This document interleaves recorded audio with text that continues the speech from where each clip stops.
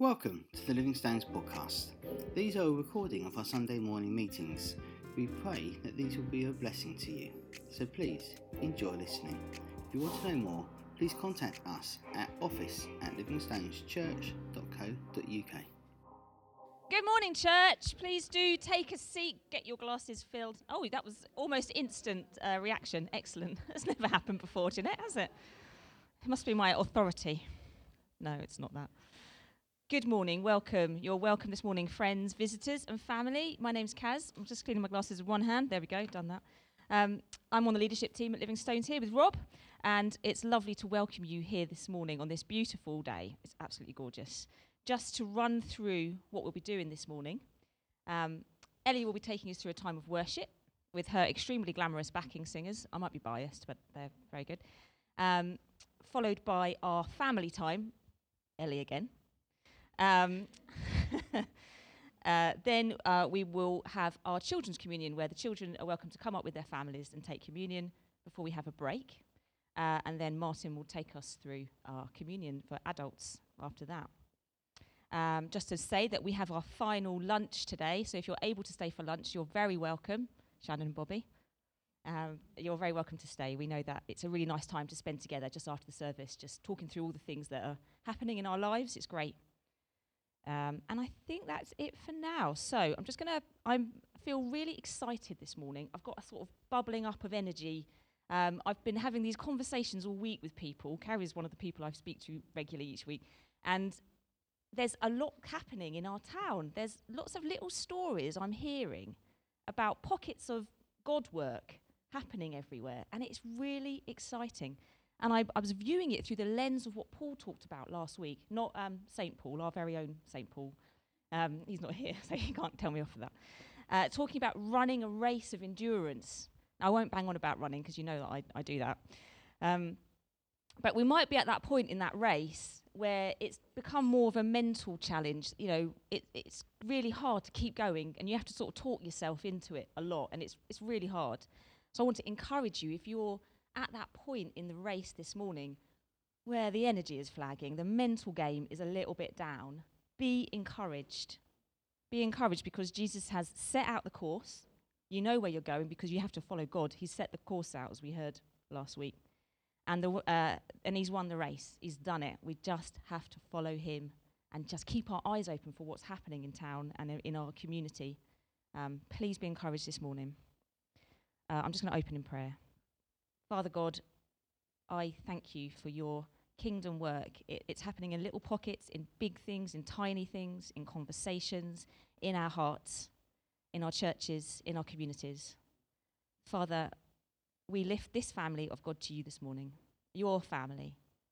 Lord, Justin said something about the how we've been family for centuries. You know, the church has been a church family for so long, Lord. That weight of history is on us, Father God. Please bless us this morning as we hear from you. In Jesus' name. Amen.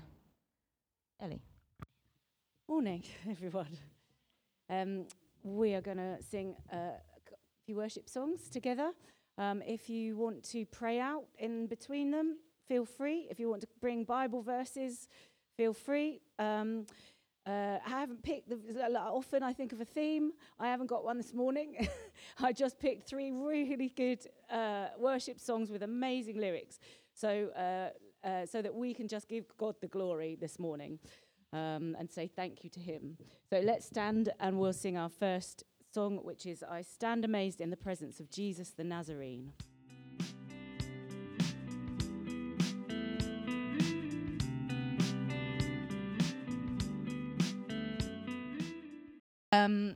Okay, so here's the animal we're doing today.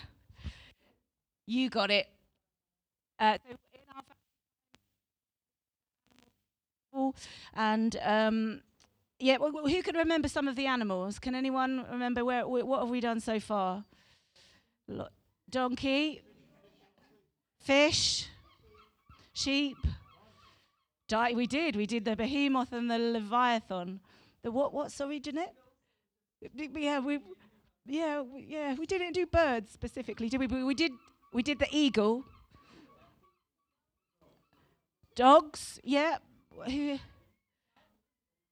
The dove. Did we do the dove? We did do the dove. I think that was that you, Mum? There's the seagulls just like, shut up. I'm trying to do a talk here. Right. So yes, today is the pig, so just for fun, and you try, and you can try if you like to make a link to my talk through this game. I couldn't. I just thought, oh well, we'll just do it anyway for a bit of fun. So we're going to play. Do you remember Beetle drives? We're going to do a pig drive. So you have got a dice on your table, and you have to take it in turns on your table to roll the dice. And then so you just roll once and then pass the dice to the next person. And the aim is to, when you get a number 1, you can draw the body. When you get a number 2, you can draw the legs. Then 3 is the head plus the eyes. And then 4 is that you have to do it in order. Yeah, so you can't draw the ears before you've done all the rest, can you, Jeanette? So they have to be in order. So the person that rolls the next number is the one that gets to do the drawing. And then, hold on, I haven't said start yet.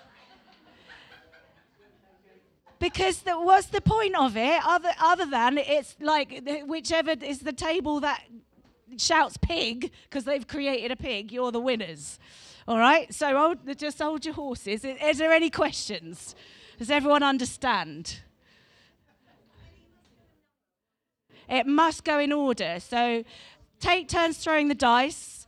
If you get a 1, you get to draw the body. Then you've got to do a 2. You've started again already.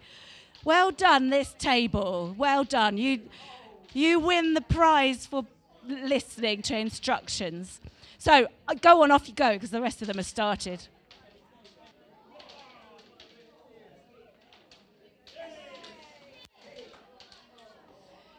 We have a winning team. Please stop. So we have 1 pig.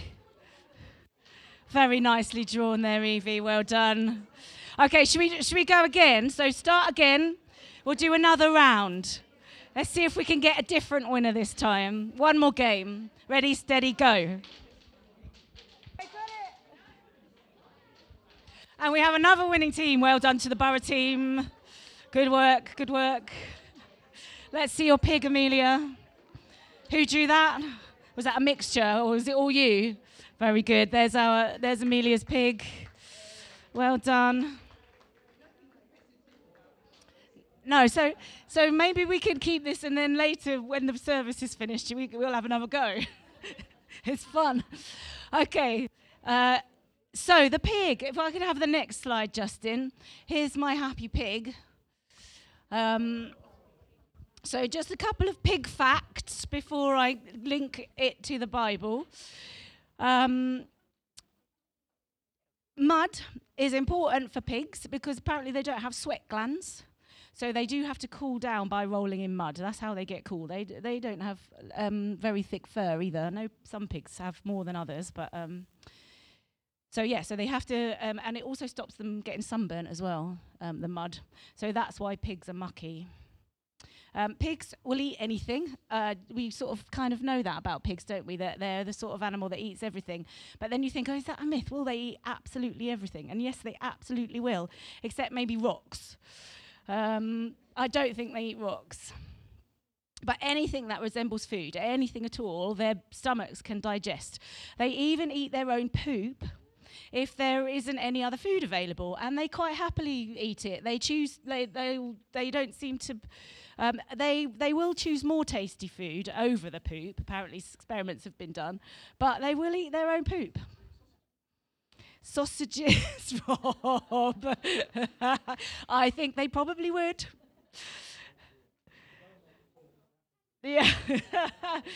So, but they are also thought to be the 5th most intelligent animal on the planet, which is quite incredible. And they can be trained more easily than you can train a dog because they're so intelligent. They're also very social. They get depressed and unhappy, and they will not behave right if they are not with other pigs. They like to be with others. They're social. Okay, so that was some piggy facts. Now, pigs in the Bible. Who knows any stories with pigs in the Bible? You remember one? The son that walked away or something? That's called the prodigal son. Well done, yeah. So the prodigal son left his home, didn't he, with all his father's inheritance, shaming the family, and he went off into another land, and he ended up working in a pigsty, didn't he? Yes. Any other stories you can remember, Tay? I think some pigs fell off a cliff. Some pigs did fall off a cliff. Yeah, that's the other one I could think of as well. So Jesus was in a land, and he came across actually one gospel says 2 men, and the other gospels say 1 man, but they all talk about the story. And they were demon possessed, and Jesus cast out the demons, but the demons begged, "Don't cast us out. Let us go into those pigs instead." Jesus did. It's the weirdest story, and actually I did do some research on this. It would make a really good adult talk, but I'm not going to go into the detail of it today. So yes, and then the pigs all ran off the cliff and perished. And so the demons didn't really get what they wanted. They still got completely destroyed. So yes, that's right. That was a pig story. Anything else about pigs that you know in the Bible? Faye. Oh, you're there. There you are. I was just trying to look for you. You were pointing that way. Where's Faye? There she is.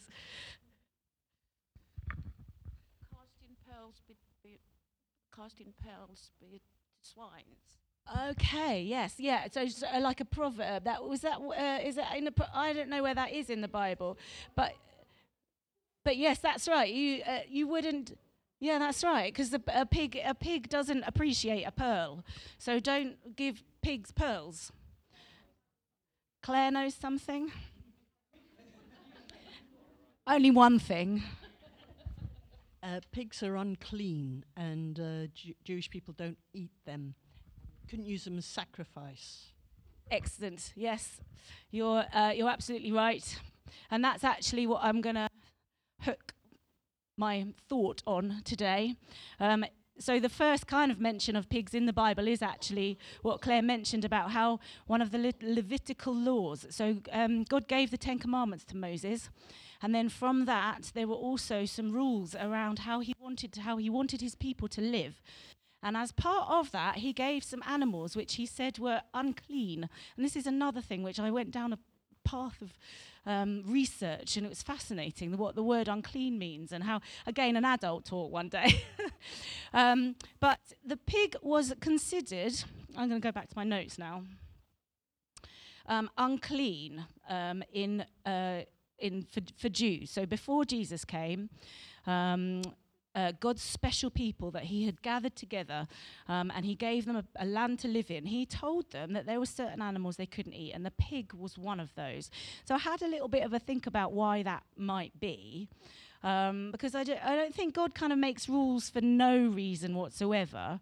So actually, if you think about it, no animal is unclean really until it's dead. So God didn't kind of say that living pigs were unclean. It was just like don't kill a pig and eat the pig. I don't think he said that you shouldn't keep pigs, but I don't know why you would keep pigs if you're not going to kill them and eat them. So that was just a thought I had. So he didn't say you can't touch pigs. He just said don't eat the meat of pigs. And God doesn't give reasons why in the Bible at all. He just says, just lists the pig as being one that's unclean. And one theory is that it was because desert life. So when the Israelites came out of Egypt and out of slavery, they were wandering in the wilderness for 40 years. And pigs aren't gonna enjoy that because they need more water than other farm animals. You can see that clearly. They'll get sunburned. They need to cover their skin with the mud, and And also, they're not great for nomadic life like cows are, that kind of herd, and sheep and things. But also their meat is less clean to eat. We do have to make sure, don't we, that we cook pork properly before we eat it. And that is to do with the fact that they will eat anything. So their meat is much more full of bacteria and viruses that can make us ill if we eat it. So I would think God knew this as well. And, it's a bit more of a hassle to cook pork.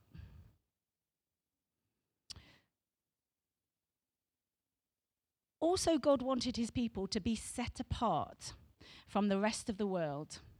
He wanted them to treat all things with respect and have hearts for others and not for themselves. The rest of the world just ate and drank whatever they wanted. They were gluttonous.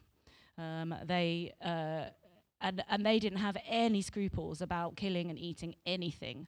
And I think God wanted to set apart his people. And I think by saying that some of these animals are unclean to eat, they're not good for you to eat, was part of that, was part of saying, actually, you lot are different. You think more about animals suffering, or you think more about what you're putting into your bodies. You're more careful, and we look after things more. I feel like the uncleanness laws were also about that, about setting them apart as different from the rest of the world, more caring.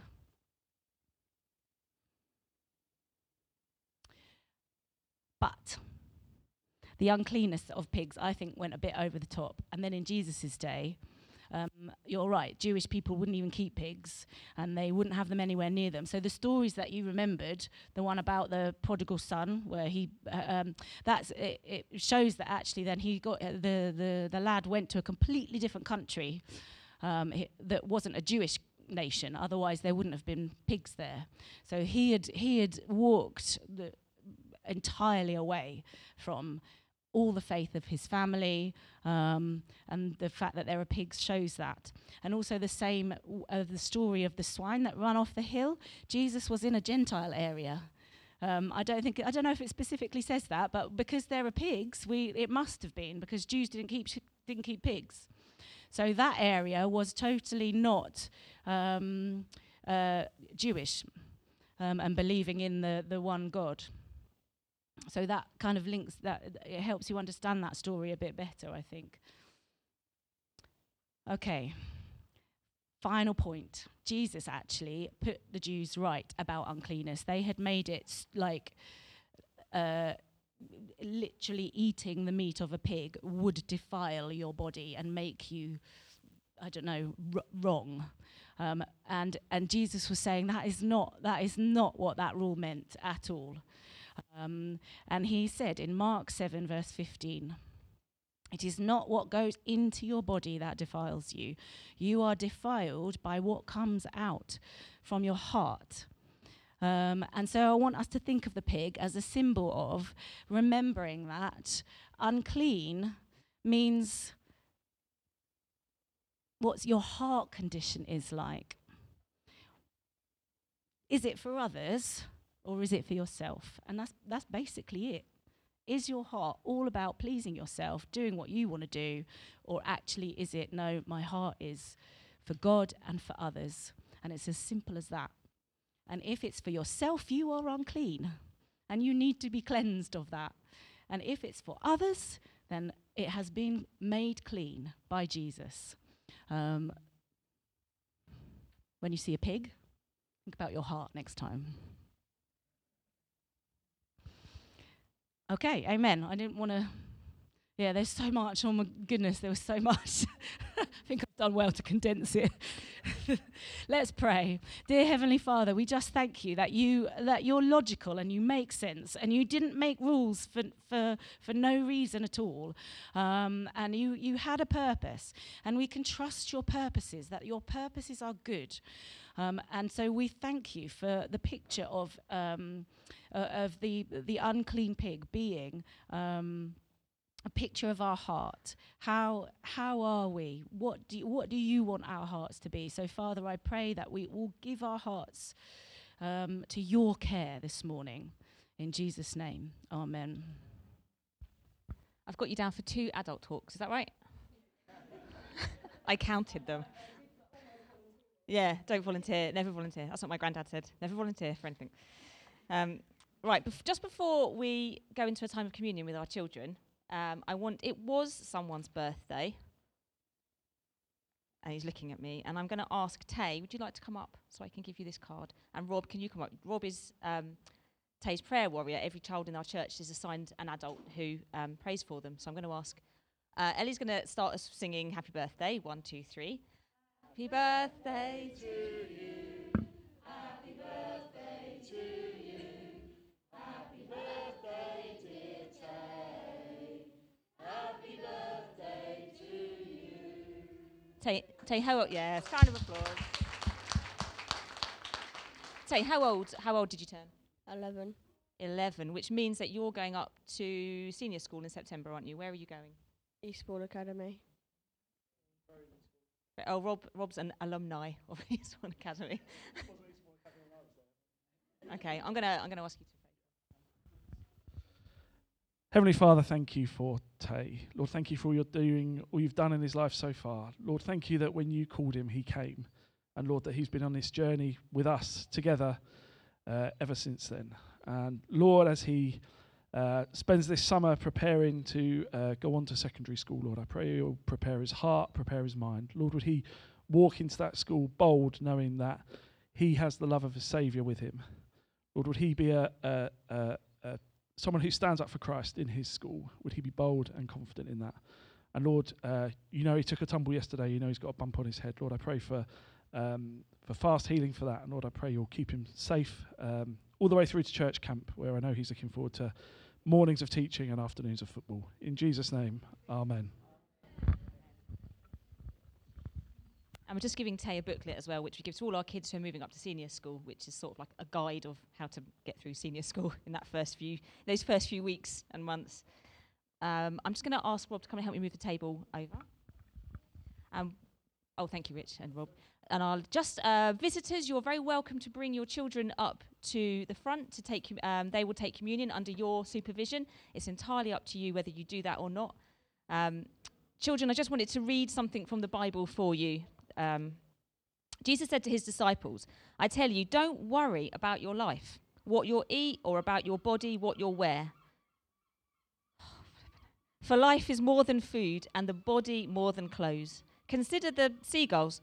They don't sow or reap. They have no storeroom or barn, and God feeds them." So do we. "And how much more valuable are you than seagulls?" Really valuable. You're so much more valuable than seagulls. If God can create those and keep them alive, he wants much, much more for you in your life. So I'm going to ask you, children, to come up with your grown-ups now and take communion.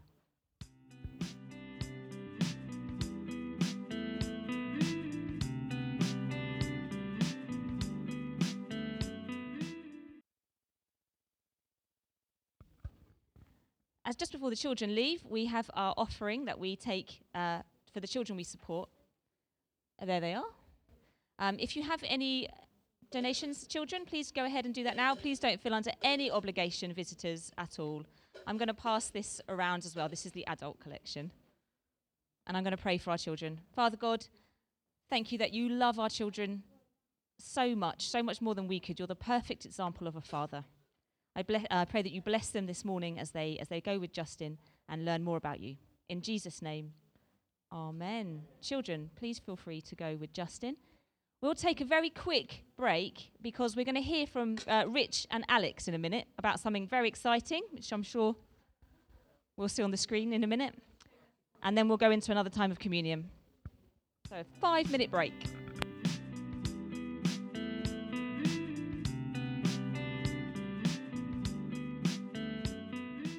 Right, I'm going to ask Rich and Alex to come up. They're going to talk to us about, guess what, 3, 2, 1, and explain a bit about it. Just me for now. Good morning, everyone. So exciting news. 321 is back. Hey! 321 is our Introduction to Christianity course. We ran it for the first time last year. Previously, we'd run Alpha, and we think Alpha is brilliant. We've run it in our church for many years, but we changed to 321 last year for a few reasons. One of them being that it's short. And who doesn't like short? 321 is 4 weeks, one evening a week for 4 weeks. We bolt on a kind of social week at the end, but basically it's a shorter course, and that's great for Alex and I and those within the church that help us lead it, but it's also obviously much less of a commitment for those who want to sign up. So it's going to start in September. We don't know exactly when. We will hopefully find that out this week, and then we will start circulating the information. But we think it's a brilliant course. Last year we had quite a few people that came and did it and have since taken steps along their journey of faith in various ways. But it's all very well for me to say it's brilliant. Of course I'd say it's brilliant. But we're actually going to hear from somebody else now, and they will tell you a little bit more about what it's like from the perspective of somebody doing it who's not part of the church or wasn't. It's not me, but I'm going to go and I'm going to sit over here with our friend Chrissy. Some of you will recognise Chrissy. She's been to our church a few times, and Chrissy has kindly agreed to tell us a bit about her experience of being on 321. So Chrissy, tell us, how did you get to hear about 321? How did you end up on the course? Well, it was through my daughter, really, because she's a friend of yours, isn't she? And she'd heard about this course, and she knows that I like doing these little study groups. And she said, would I be interested? And I said, yeah, of course I would, you know. So that's how I heard about it, and I came along on the Tuesday night. Was it a Tuesday night? Yeah. So I invited my friend Claire, and she said, nah, I'm not coming, but my mum will come. So Chrissy was really brave, and you came on your own, didn't you, that first night? What was it like when you arrived here at Community Wise for that first night? It was very easy to walk in, you know. I didn't feel self-conscious, and that because I'd done previous little courses like the Alpha course, you know. Can I read something out of this? You know, because this is what I was hoping to get from it. It says, this is the book that I was given. Faith comes from hearing. Surround yourself with God's people and listen to God's words. So, I mean, that to me is why I came, you know, because I believe that. And I happened to find it in the book. And it was easy to come on my own, you know, because people immediately that belonged to the church already came, and they were very kind and friendly, and just I felt like I fit in straight away. And I think Ruth was one of the first ladies I spoke to. She was lovely, and Faye, and I met Faye and Les, and yeah, it was lovely. It was a lovely experience. So that's really encouraging for us to hear. As a church, you felt a warm welcome, and then your kind of summary of the course that you've read out of the book there, surrounding yourself with God's people. So that's your experience of being in the course and then hearing from God's word. So you've got the book. I can see it's well thumbed. I can see you've highlighted bits and read, which books me, you know. I put little notes, and if they stand out and speak to me, yeah. I like books. And what about the course itself? Kind of anything you remember from, you know, it's, as Rich said, it's brief. Anything you remember from the discussions or the talks? What has stayed with you? Well, one thing that really I'd never heard before. I mean, I'm a newbie really at Christianity. I've been seriously thinking about studying for about 2 years. Although I've always believed in the story of Jesus Christ, I've always known that was true, you know. But I had little knowledge of Scripture. And what do I remember? Well, something really stood out for me, and it was that, I think it's in the book somewhere, that eternity is actually, it starts now. It's not something that happens once we die, you know. And I've always thought this. And heaven and hell is in the here and now. And it's something I believe that, because I believe I've been to both places. And I think it's a continuation. Because, you know, of course, my age, I'm thinking of where I'm going next. And my health problems, you know, it seems to be like there's some importance in this. I better get on with it. And and yeah, it says it somewhere in this book, and I thought, yeah, I believe that, and you know, so it interests me to read more about that. So that stood out for me. Just the general discussions after the group, I really enjoyed them. You know, to get other people's perspective on things was fascinating, really. You know, and there was people at different levels of their faith, and you know, it was good. That's great. So we watched two short videos from Glenn Scrivener, and then we broke up, didn't we, into our small groups and had those discussions. And any question goes, doesn't it? We were able to delve into all sorts of things. Good bit as well. You were in the position to ask questions, and that was great, really. You know, to have that opportunity, because you could ask anything you wanted, and it was answered. Yeah. So 3 to 1 ended, and then we continued, didn't we? During our Sunday services, a group of us used to step out and we started reading John's Gospel together, brought that to a close at Easter. So where are you now? Are you thinking, I'm going to go on 3 to 1 in September, or whereabouts are you? And I know you've done another course since, so where are you on your faith journey? Yeah, I'm still on the path, really. You know, I'm still studying.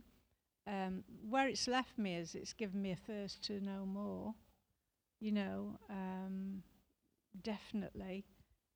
Every day I read something, and if there's any little courses popping up in Eastbourne, I'll be there. You know, I want to know more.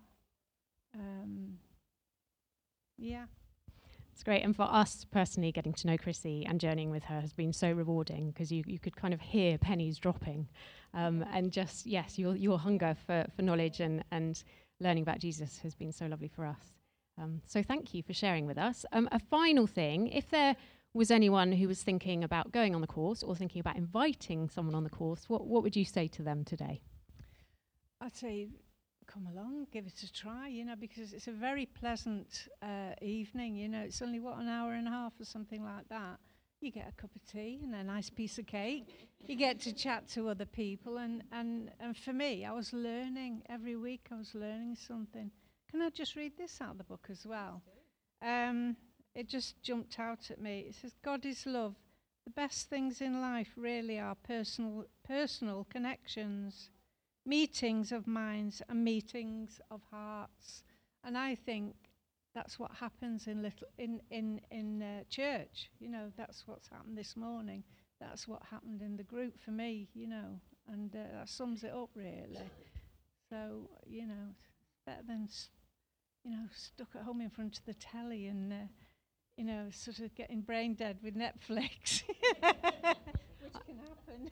I love that. Thank you for sharing that quote, because I think what that describes is it's community, isn't it? So even within our short 4 weeks, we had a real sense of community. I'm smiling at Faye, because next time we do this, she's going to be on the mic. So she's been part of that community too. So thank you so much, Chrissy, for sharing your experience with us and for being with us today. So you heard it here first, folks. It's better than being stuck at home watching telly. Okay. It's only 4 weeks. It's not a huge commitment. But we commit to journeying with whoever comes on the course for as long as is needed. And as Alex alluded, we walked with our little group, and at various times, I think everybody that came who wasn't already part of the church joined us on a Sunday morning, and we studied together, and that has been a wonderful legacy of the course, that we've continued those relationships. Okay, and it's such a privilege to have Chrissy here and Faye and Les who have journeyed with us. So, of course, this is not just something that Alex and I are doing. this is something that we are doing as a church, and we need the support of the church. Why am I standing here now when it doesn't start till September? That's ages away, right? Well, of course, we've got the big summer holidays in between, and September is going to be here before we know it. And we're standing here now because it's time to start praying, and we really need your support to make this course happen and to make it the course that it can be, and for the people that God is preparing to come along. So we need you to pray, we need you to pray, and we need you to pray. Please pray for the course. Please pray for the preparation of the course, for us as we prepare to lead it, for all the publicity materials that we're going to be producing. And please pray that those materials, one way or another, will reach the people who are supposed to come and join us on this course.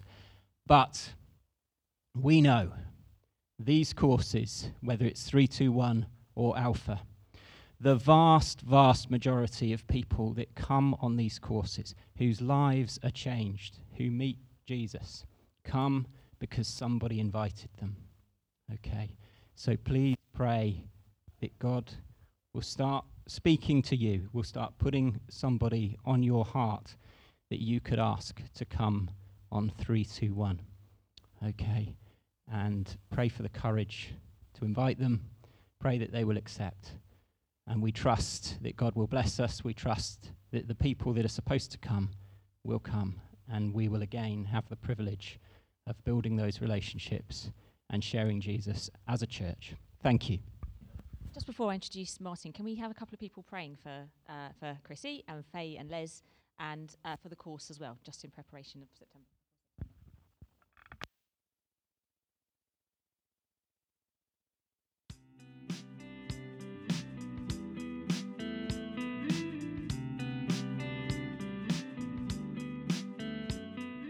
Have you ever started on a course of action or a project or something, and you got started, and then you think, oh my goodness me, I have taken on far more than I can actually manage. I've bitten off more than I can chew. I feel like that's standing in front of you today, because a few days ago, I felt, I know what I want to share this morning, and I'm going to pick up this theme, and as I've got into it, I've thought, oh my goodness me, it's a bit like Ellie. I've got about another 3 things that come out of this, and the trouble is I don't have the excuse that this is a children's talk, this is an adults group. So I think my feeling is that you may go away with as many questions from what I shared this morning as answers, but I hope that something of what I share will help towards the answers. It came out of an item in the news a couple of weeks ago, and you may or may not have been aware of it. The Archbishop of York, Stephen Cottrell, said something along these lines, that he thought he created a bit of a stir because he was suggesting that the Lord's Prayer was problematic because it was addressed to our Father. And as I understand it, he was unhappy because people who had had poor or abusive fathers would find it difficult to identify with a God who had revealed himself as Father. And also, his problem was that there is a long history in the world of patriarchy. That's the rule of fathers, literally. The rule of men. And he felt that needed to be redressed, and that calling God Father only reinforced this idea of male dominance. Now, I don't know if you've looked at any of the responses that people gave. They generally went along the lines of, who does this 21st century archbishop think he is to correct Jesus? He gave us this prayer. And that's a good answer, and we could leave it at that place. I sometimes think, now I'm standing here in front of you, I wish that's where I'd left it. But I thought, no, I think this needs to be addressed a little bit further. It is a tricky topic to discuss, particularly in today's society. Many have strong feelings about it. And I think I'm taking a bit of a risk, perhaps, by bringing some thoughts which I hope will help us negotiate the minefield. Now, as this is a communion Sunday, I also hope it will lead us to a place where we can better appreciate the love of our Father God, who sent his Son into the world, and to appreciate more the amazing life and sacrifice of the man, Christ Jesus. And I trust also it will in some way encourage us men sitting here this morning better to find our identity and place in God's purposes, and to say some things which I trust will reassure the women folk here, to see that God as Father is not to condone some kind of institutionalized gender oppression. Now, I will seek to base my thoughts on the Bible. Of course, I'm aware that for some people, I trust not in this room, this is the heart of the problem, because the Bible is seen as a relic of the past, which reinforces this oppressive gender imbalance as it's perceived. Now, this I just want to say two things. First, if we abandon the Bible, I think it becomes even more problematic and difficult, because we're then left adrift in the ever-swirling sea of our culture, with no sure absolutes to anchor us. And without these anchor points, we ultimately become a victim of the latest ideology that can seize power and influence in our society.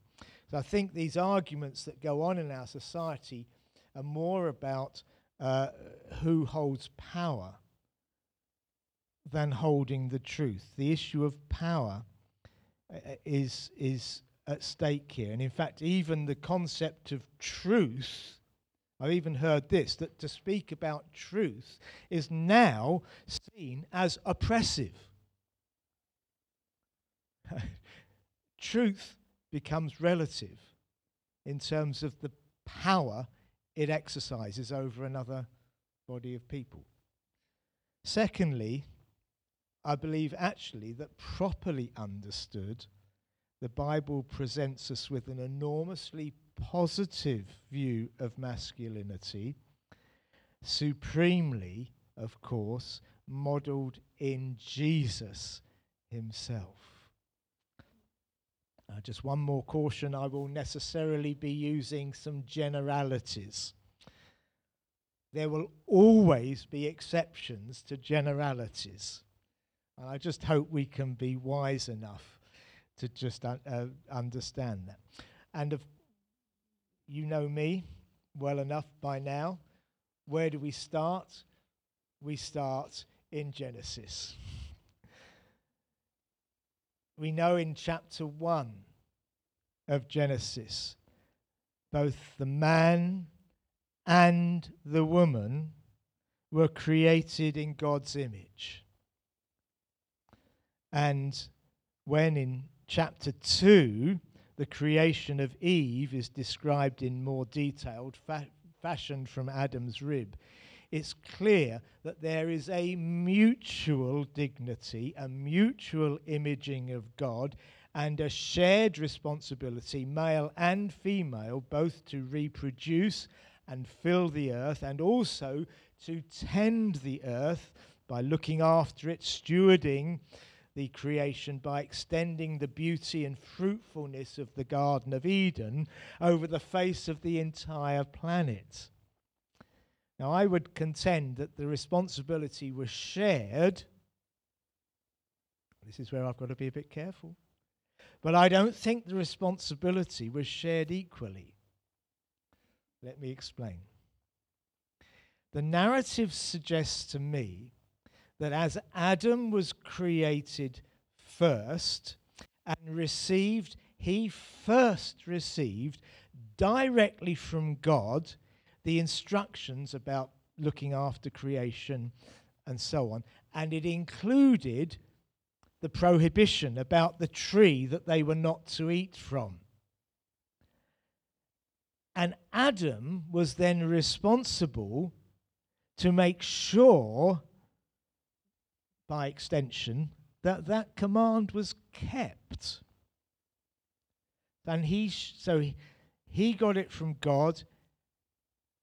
Adam then shared it with Eve. I suggest that puts greater responsibility on Adam. And that is why, when the tempter, I think, rather cleverly chooses to come not to Adam but to Eve in chapter 3, it's profoundly shocking that Adam, who it says was with her, did not intervene, and even worse, meekly took the forbidden fruit offered to him by his wife. Come on, Adam. What did you think you were doing? So let's be clear. The Bible says the blame for the ills of this fallen world is placed firmly at the feet of the male of the species. Let's listen to Paul. For in Adam all died. Not Eve. And in fact, there has been some teaching down the way which says, oh, it's all Eve's fault. The Bible doesn't say that.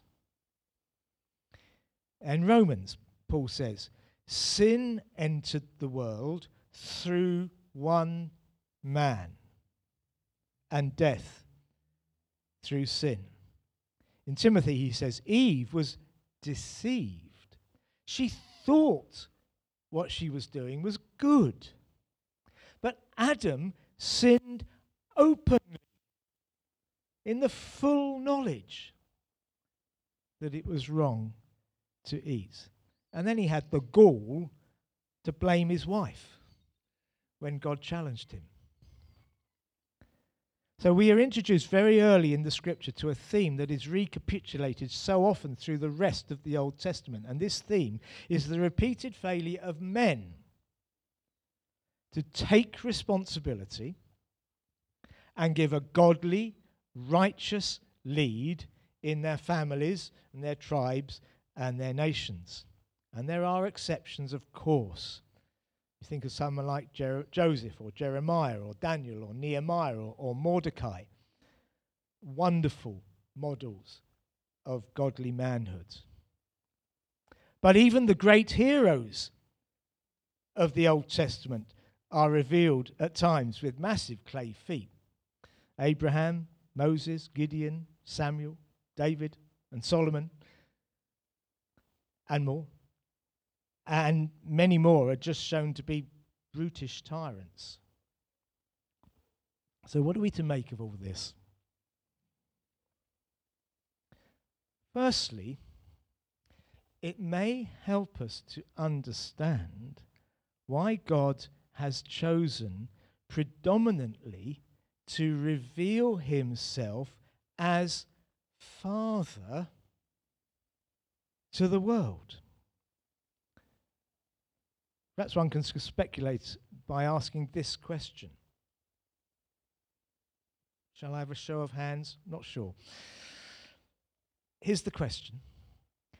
Speaking generally, would you say that this world lacks godly mothering or godly fathering?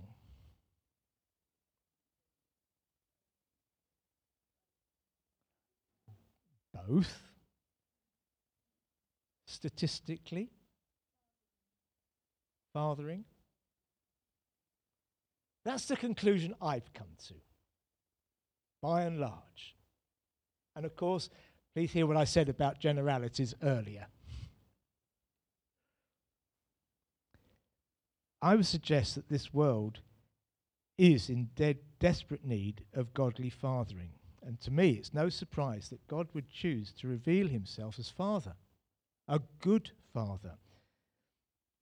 And we are called to respond to our Father God, not by seeing him through the lens of our own flawed and failed fathers, but by seeing in him what true fatherhood is.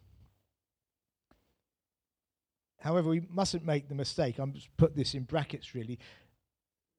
The Bible is not claiming that God, I'm conscious here, I'm sitting over here as a PhD in theology. So he'll probably critique me later. I don't think the Bible is saying that God is intrinsically male. I'll just read what I got from someone else. One writer puts it like this: the Bible is clear that God is spirit and as such is not gendered. When we call him Father, we do not mean that he is male like human fathers are. Rather, we mean that he relates to us like a father does or should do. Likewise, when the Bible speaks of God as a husband, it doesn't mean that God is male, but that God jealously guards his relationship with his people like a good husband loves and protects his wife. Consider this: it is only when both man and woman are created in Genesis 1 that God is fully imaged. And we must acknowledge this, that the Bible portrays God as having what would be traditionally seen as feminine attributes. Here are just a few ways God reveals himself in this way. God comforts his people like a mother comforts her child, Isaiah. Like a woman would never forget her nursing child, God will not forget his children, also Isaiah. God is like a mother eagle hovering over her young, Deuteronomy. God cares for his people like a midwife that cares for the child, just as she is being delivered in the Psalms and in Isaiah. God experiences the fury of a mother bear robbed of her cubs, Hosea.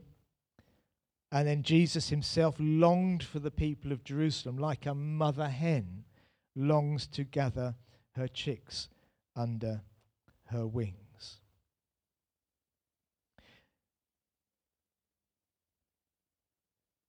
So firstly, I'm saying God as Father is important. Although he has motherly characteristics, as a father he has chosen to reveal himself predominantly.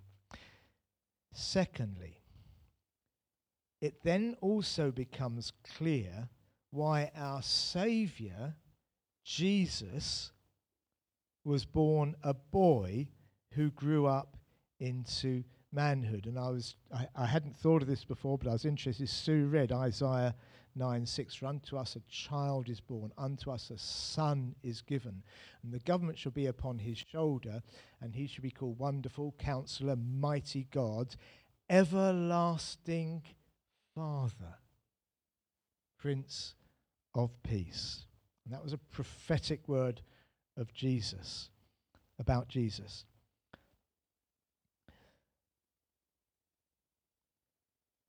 Jesus perfectly revealed his Father to the world.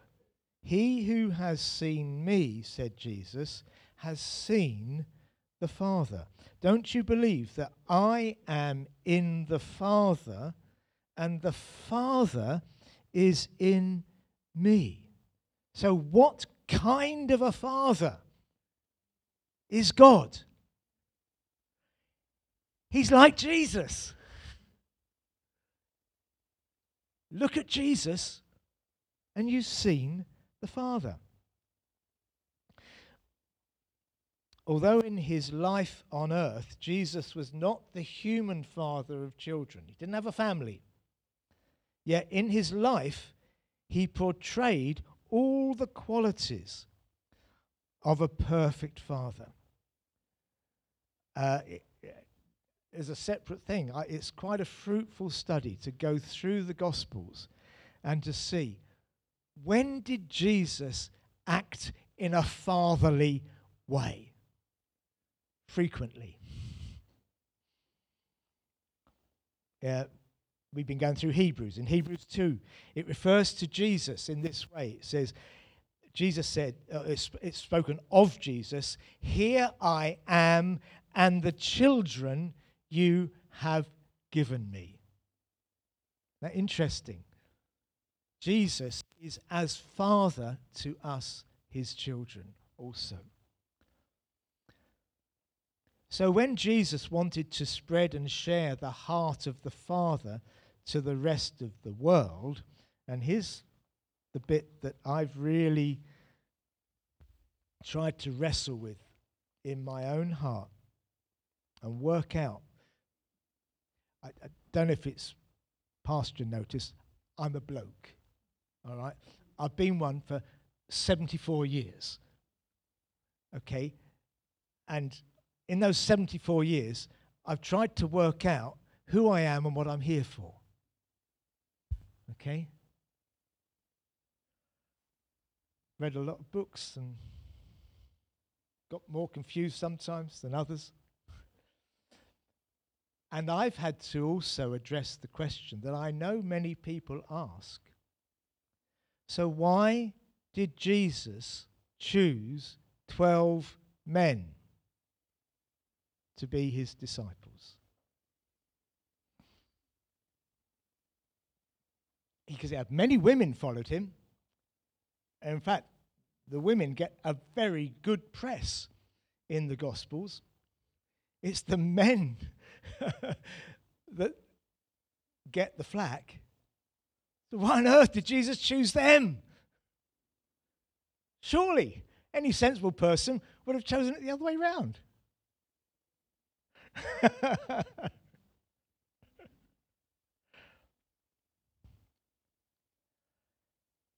When Jesus wanted, and this is, I think, something of the mystery and the wonder of the gospel. When Jesus wanted to spread and share the heart of the Father to the rest of the world, he called forth a bunch of very flawed men, all shaped by the sin of Adam. And he laid down his life to redeem them. And in turn, he called them to go out and lay down their lives for others, so that the whole world might be redeemed through the work of the last Adam. We are all, men and women, all of us are called to grow into the image of Christ. All of us. We are called to become Christ-like. Men especially are called to a Christ-like life. We are called to a radical new lifestyle in total contrast to the arrogant, power-seeking, self-serving masculinity that is commonly described today as the patriarchy. It was through our fellow man, Adam, that sin and death came into the world. We are now called, and I'm speaking particularly to us men now, we are called by our Saviour Jesus, the last Adam, to step up to the plate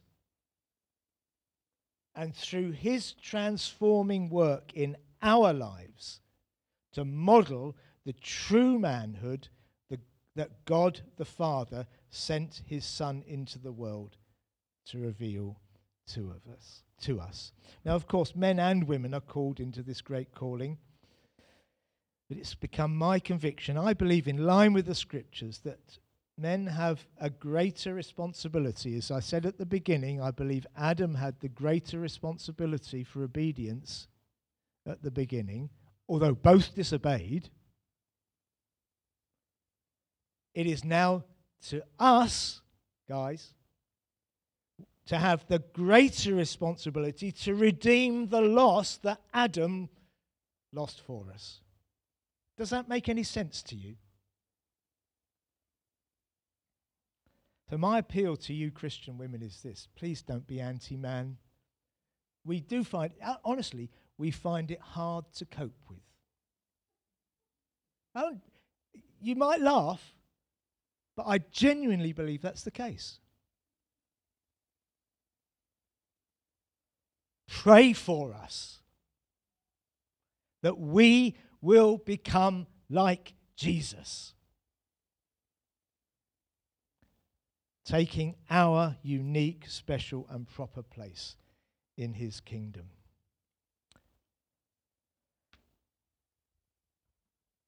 I'm going to stop there. I had a lot more, and that's where I said I kind of took on more than I could chew. There is just one thought I'm going to leave with you. Two thoughts. I'll stop there. Mark 10. If we think about the patriarchy, okay, Jesus, I think, really wonderfully described the patriarchy. Mark 10. After the request of James and John, James and John, can we sit on your right and on your left? Da, da, da, da. Typical men. So Mark 10, we're looking at, verse 42. Jesus called them together and said, "You know that those who are regarded as rulers of the Gentiles lord it over them, and their high officials exercise authority over them." And of course, they're men. Not so with you. Instead, whoever wants to become great among you must be your servant. Whoever wants to be first must be slave of all. For even the Son of Man did not come to be served, but to serve and give his life as a ransom for many.